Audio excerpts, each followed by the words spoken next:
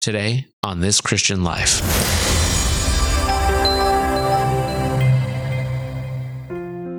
So I was born and raised in a Christian home, and I'm so thankful for the blessing of Christian parents who really instilled in me a love of God's Word, and that carried me through my education.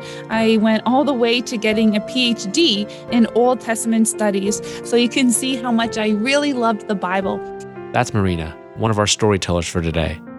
As you can tell, she loved God and His Word, so much in fact that she devoted her life's work to studying the Bible.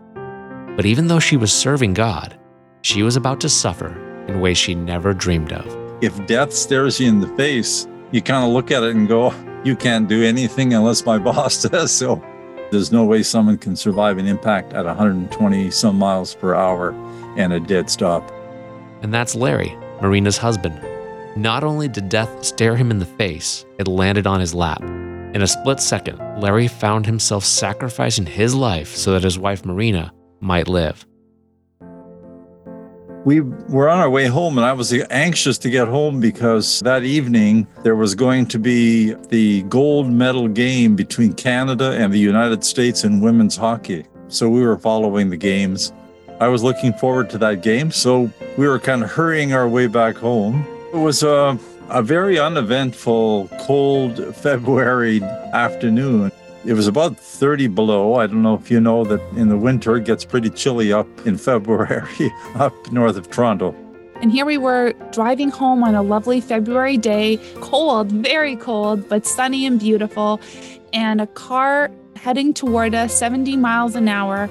We're heading south 70 miles an hour, and he just simply doesn't take a bend in the road. And we don't know what happened because his life ended that way, but his vehicle went straight into our lane and plowed into my husband's side of the car. I saw his head pop down. We had rock cuts on both sides of us, so there was nowhere to go. I couldn't go across. The highway was packed. I knew that he was going to hit us. As the car was coming toward us, I literally thought I was dead, and that's the only thought I had. My husband went into this very slow motion. He saw everything that was happening and felt all the parts of the car slowly disengage. And when he no longer had control of the steering wheel with his seatbelt still on, he threw his body over top of me because he thought he was going to die, but if he could cover my body with his, then I might survive. Time for me went into slow motion.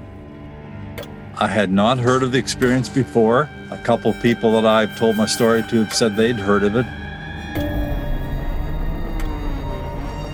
At that very moment, it was just like watching, the old-fashioned VCRs where you could increment the scenes one shot at a time. Well, that's what it started to happen. Everything slowed down. I was quite concerned that the glass would break and go into her face. So I did my best. With one arm, I was holding Marina's head back as hard against her seat as I could. It all happened in a split second. It was just like a 1, 2, 3, 4 kind of a thing. So here we are, my husband's body over mine when the car completely impacts us. And in an incredible way, it really saved both of our lives. The car came over, and the very second that the front of his car hit the front of our Commander Jeep, I could hear the front of the headlights smash. I could hear the grill crack. I could hear the radiator blow. I could hear the fan belt slip. I could hear the motor started to be pushed back underneath my seat between us. So it literally came through the firewall of the Jeep and was going backwards. I could hear the actual mounting bolts shear. That's how slow it was and how distinct every sound was. And when that motor started to come into the car, the windshield crashed. This motor that was kind of pushing up the floorboard in between Marina and I kept thinking to myself, dear Lord, stop it soon. The metal in our Jeep started to wrap around me. My legs were pinned in the corner because half of his car was on my side. So more or less the impact was all going to be on my side.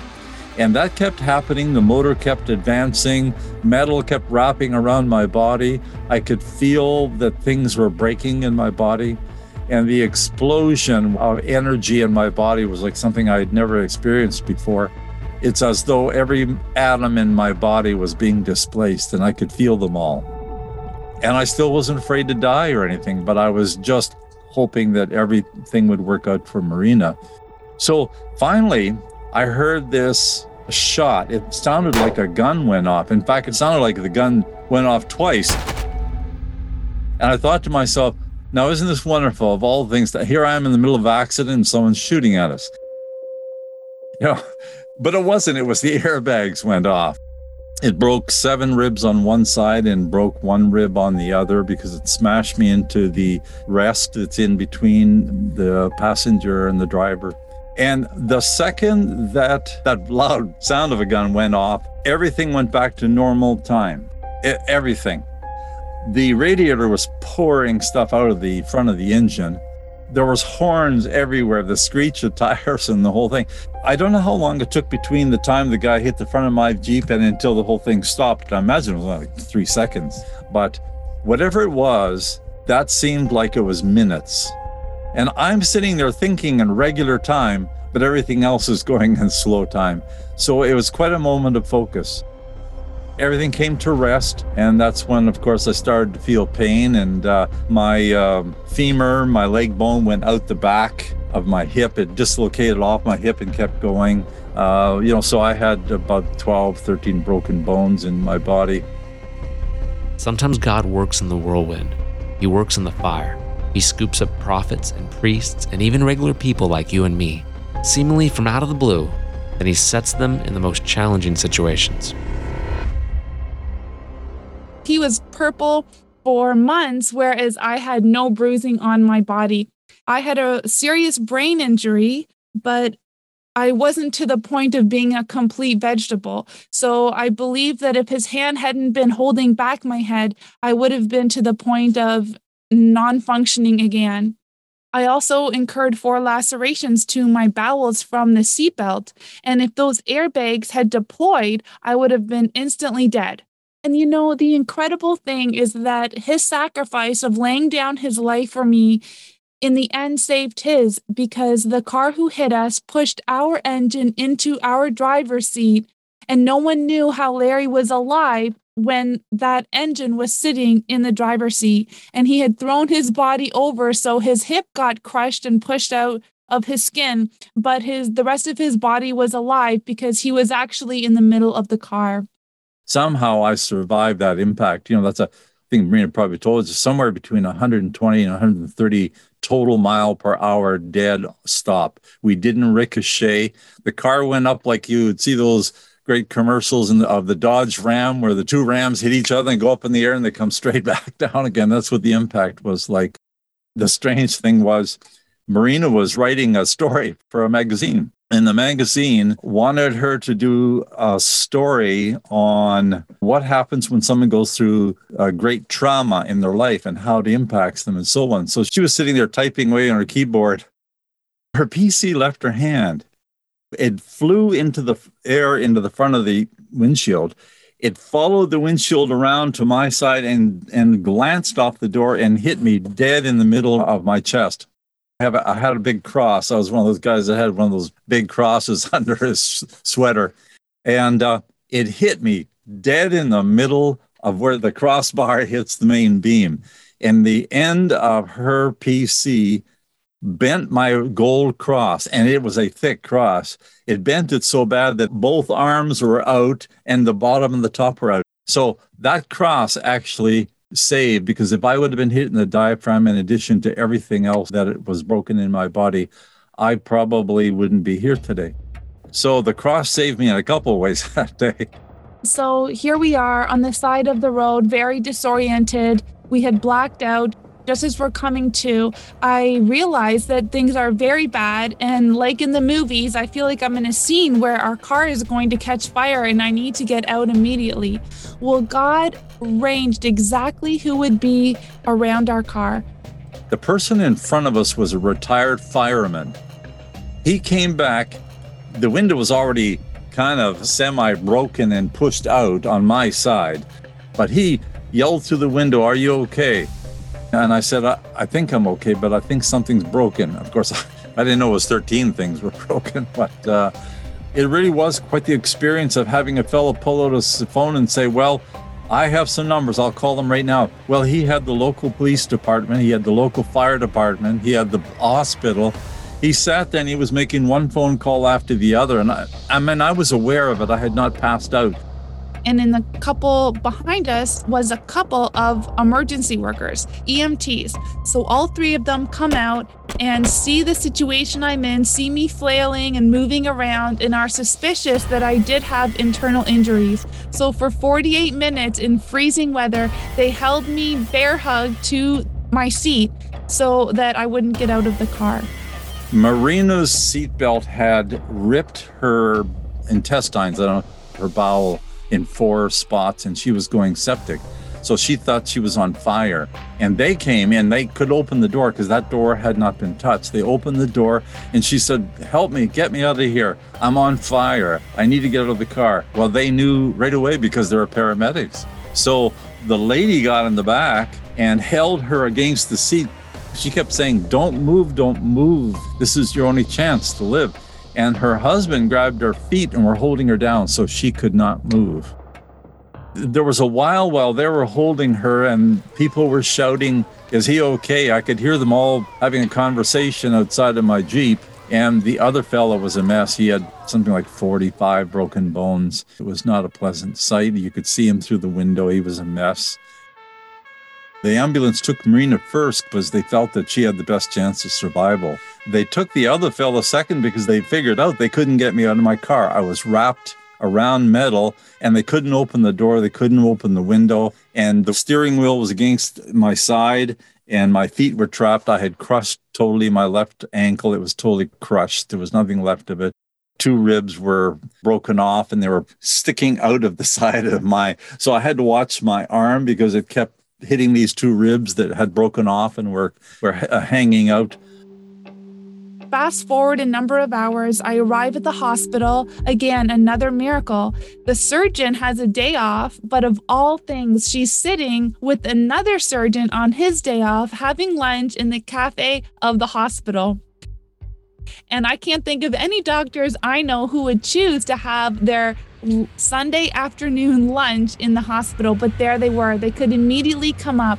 And this was an older woman, and she took one look at me and immediately told the nurses to cancel all their testing. There would be no time for a dye test. Roll me into the operating room.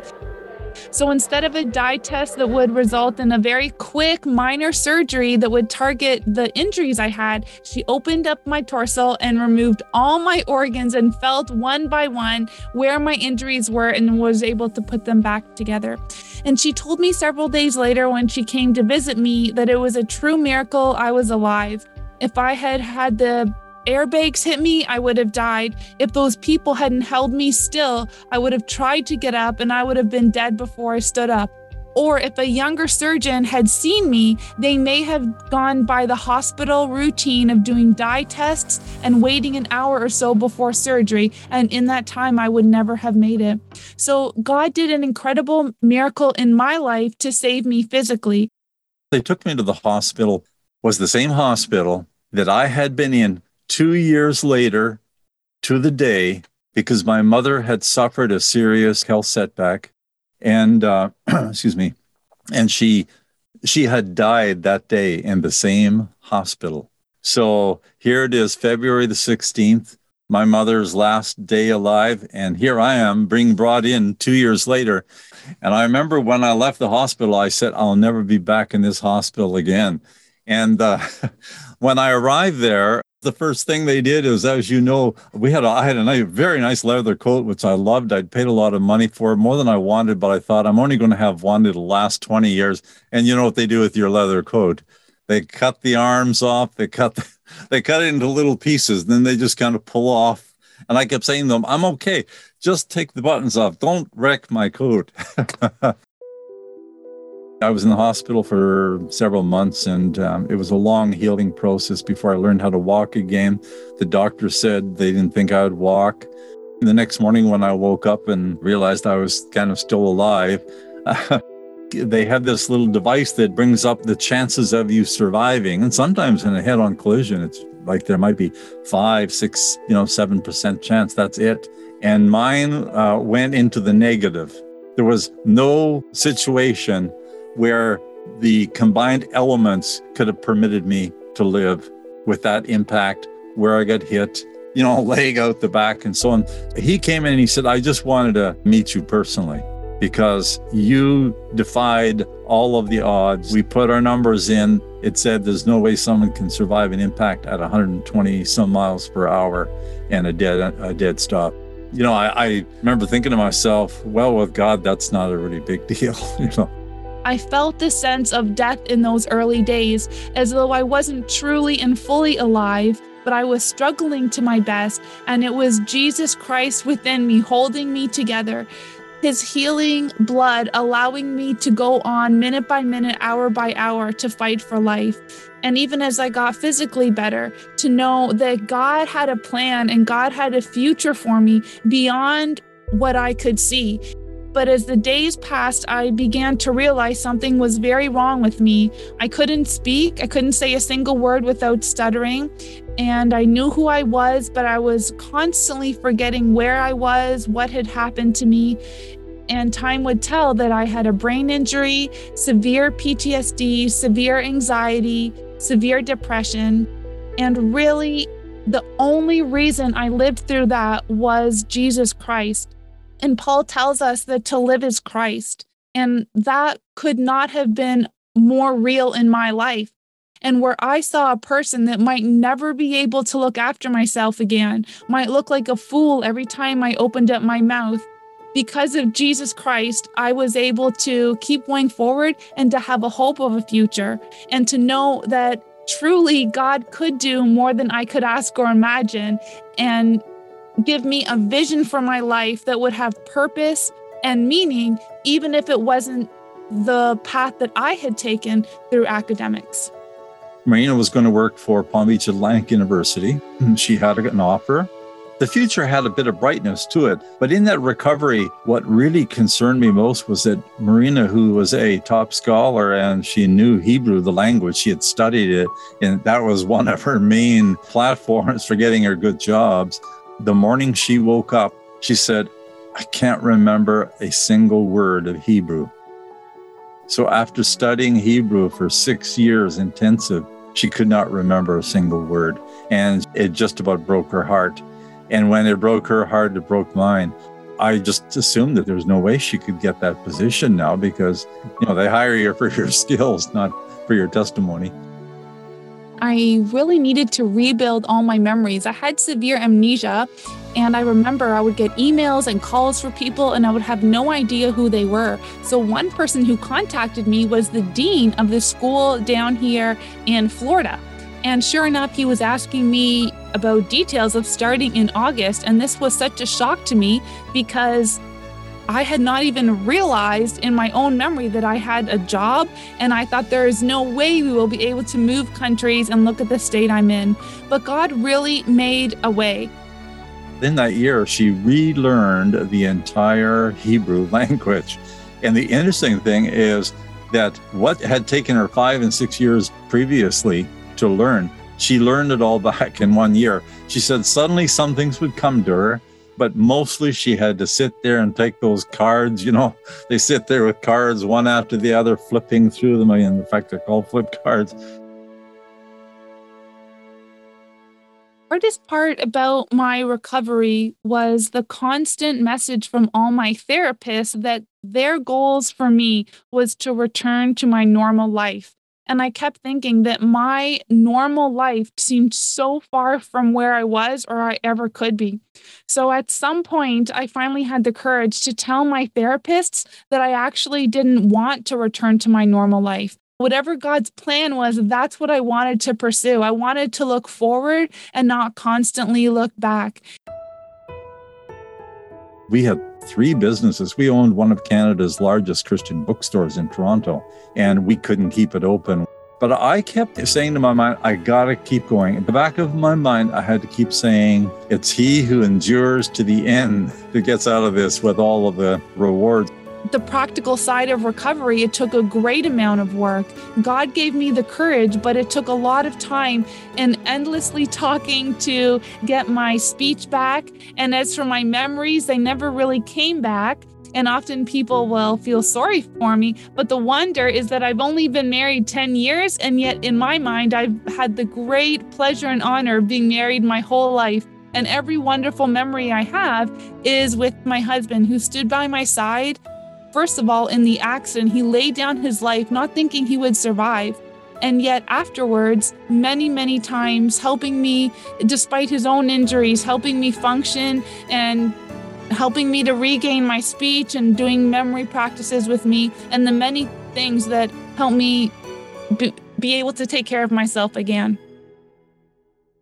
A lot of the recovery was just brutal. One step at a time, and everything is so hard. I have to tell you, there were a few times when I just thought, that's it. I'm so tired of it. I had to go to physiotherapy every day. You know, you never even would think about how to walk through a mall. You just sit there and you put her into high gear and you kind of weave in and out and go over to that store, look at this in the window, and then the opposite side. But all of a sudden, I had to decide whether it was worth the suffering and the trouble to walk across the aisle in a mall. All the things you take for granted, I suddenly realized everything that God gives us is a gift. So all of that during recovery, and I kept thinking to myself, can things get any worse? We were coming out of the mall where the physiotherapy place was, and a big truck had run into Wendy's to grab a cup of coffee. And so as I'm coming out, I can't see anything. So I edge out and I'm just looking around the corner, and a fellow who was coming the opposite way behind the truck decided to ram it into high gear to go around the truck because he wanted to get past it because he was late for returning to work. And would you believe the car hit us dead on my side, front of the car. It was our other Jeep. We had 2 Jeeps at that time. And fortunately, he hit just the whole front of the car. So he didn't hit the door. He didn't hit us. But the car spun around. And all I remember as I got out of my car, I couldn't walk because I still had to use a cane to walk. I grabbed my cane and I said, I'm going to give that young whippersnapper a trouncing. So I went over to him and I was so upset. And I said, you just ruined my second car in 4 months. So the fellow, he was he was upset and so on. But, he said, I was late for work. I'm sorry. About a year later, my husband and I decided to take the bold step and move to Florida, and I would start a job. And so for the first 2 weeks, as I taught the students, I really tried hard to fake it. I had spent hours going over my lectures to sound as good as I could, and I tried to be so organized. But inside, I was feeling constant anxiety and constantly like a failure. And after about 2 weeks, I came to the class on the book of Exodus. And here I was the night before reviewing my notes for the 10th time about all the incredible miracles of God in Exodus. And it struck me that I was about to stand in front of them and tell these students how incredible God was and that God can do anything. And yet I hadn't even told them my own personal testimony of God's incredible miracles in my own life, really because I was ashamed that I was not fully recovered. So with great fear and trembling, with only 5 minutes left to class, I quickly decided to share my testimony. And I was so scared I didn't even look up to see their faces. And the class ended and the students kept asking me questions. They went well after class, and finally I had the courage to look up, and truthfully there was not a single dry eye in the room. And that's the moment I realized that God had preserved my life for a reason far beyond what I could see. After 2 years of recovery, I had come a long way in every area, especially physically. My pain was very manageable at that time. And so I revisited having children because for me, it had been a lifelong dream. And after a number of tests, my husband and I sat at the doctor's office, and the specialist told us the chance of having a child was something like 0.0001. And I looked at that number, and for a split second, I was so discouraged because it seemed so helpless and impossible. But immediately, I felt a huge sense of relief because now the burden of getting pregnant was no longer about what I ate or if I went for a walk yesterday or if I drank enough water. This number on the page showed me that this was a God-sized prayer. That night, I went home and I reread the story of Hannah, and yet I saw it in another way. Here's a woman who desired a child, and she couldn't make it happen. And there's a sense where Hannah is very alone. She's married, but we don't see her husband there. There's a priest, but he accuses her of being a drunk. He doesn't understand the situation. And the Lord said, you can pray and you can give this to me, and you can truly give this situation to me. You don't need to walk around with it every day. You don't need to let it weigh you down. So ironically, I really stopped praying for a child. I prayed one more time that night and I said, Lord, I can't bear the constant weight of this prayer request. I can't spend all day long praying anymore. So I'm going to pray this one last time with all my heart, and then I'm going to pass it off to you. And miracle beyond miracle, I did get pregnant. And beyond even having a child, she was an absolute wild child. And by 6 months of endless kicking, she had kicked out all the scar tissue I had remaining, the scar tissue that had been buried underneath my bones and underneath my ribs. I was basically pain-free by 6 months. And beyond my physical healing, my hormones changed dramatically, and I went from feeling crazy before pregnancy to actually feeling very normal. And all my depression lifted off and all my anxiety lifted off. Then I gave birth, and instead of getting depressed, I was happier than ever. So my doctor said it could be the birthing hormones. 2 weeks, 3 weeks passed, 3 months passed. By Christmas, 6 months have passed. I'm still not depressed. I'm not anxious all the time. And it was then that I decided that my daughter, who is now 6 months old, surely those birthing hormones were gone. And God, beyond my wildest imagination, had done another level of healing and restoration in my life. So not only this beautiful child that He gave me, but so much healing and joy that came along with her life. I guess God had other plans. It must have been in the book already. So to be honest with you, our main testimony is the one that we have found the Bible to be true and reliable. And we found out by not just having a little test, but having the supreme test and having come away without a single doubt, not a spot or a wrinkle in our faith. If death stares you in the face, you kind of look at it and go, you can't do anything unless my boss says so. If you really have believed everything that you read in the Bible, bottom line is you suddenly have this brave spirit that you did not have before. I have this amazing confidence that God is sitting there tinkering and watching everybody panic and going, relax, I've got it all under control. And I know He does because of the experience that we had. I was reading again after the accident when Jacob wrestled with God, he put his hip out. And I thought, aha, He does this. It's His signature. And we don't know why He allows us to suffer and have unanswered prayers. But I can say in my own life, it was that time of suffering that God built my character and gave me a strength and an understanding of who He is and His word that could not have been done in any way but through the fire of affliction and the fires of suffering. The greater potential of your testimony, the greater sometimes the tribulation or the trial you will have to go through. These issues of life are not easy. They're not simple. Anyone who says that walking the walk of faith is simple has really missed something. It isn't simple. It's complicated. And when these things happen, it's even more complicated. And that is what God can use in a mighty way to impact others, because we're not relying on our own humanity. We've gone through the fire and we know our weakness. We then turn to God and realize He's in charge, and He would give me the perseverance to face every single day and all of my fears, and to be able to go in the strength of God. When we are weak in ourselves, then we are strong in God's strength. And I think that testimony is tenfold stronger.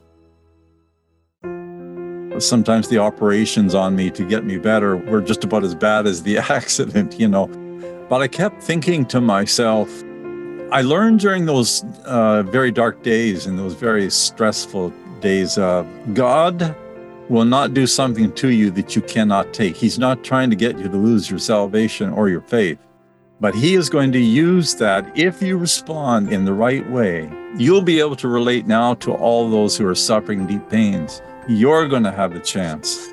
Romans 5, verse 3 through 5. But we rejoice in our sufferings, knowing that suffering produces endurance, and endurance produces character, and character produces hope. And hope does not put us to shame, because God's love has been poured into our hearts through the Holy Spirit who has been given to us. I was watching during my recuperation period, one fellow, he was actually a Vietnam vet. He was older and he was sitting in a wheelchair. He had no legs. He had one arm that kind of semi-worked, and he was selling pencils. And I remember thinking to myself, how could we do that to our heroes? And that poor man begging for a buck for a pencil so he could afford to live. And I remember thinking to myself, I probably would have looked at it any other time before the accident and just went, oh, that's so terrible. It wasn't that I thought it was just so terrible. There's a place inside my heart, like it was almost as if it was melting. And I realized the passion God had given me for suffering people. I had not had it before. So the only thing you can do sometimes is say, Lord, I feel silly saying this, but thank you for that experience. Can you imagine saying thank you for not one, but 2 car accidents? But that's just what they did. 2 Corinthians 1, 3 through 4 says, Blessed be the God and Father of our Lord Jesus Christ, the Father of mercies and God of all comfort, who comforts us in all our affliction, so that we may be able to comfort those who are in any affliction, with the comfort with which we ourselves comforted by God. Suffering so we can comfort others. It goes against our instincts, but that's what Jesus did. He suffered so that we could know Him, the God of all comfort.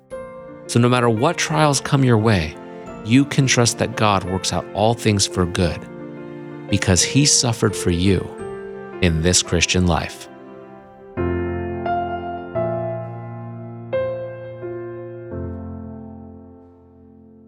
This Christian Life is a production of Family Stations Incorporated and is not affiliated with Christian Life Magazine or Plus Communications Incorporated. Family Radio.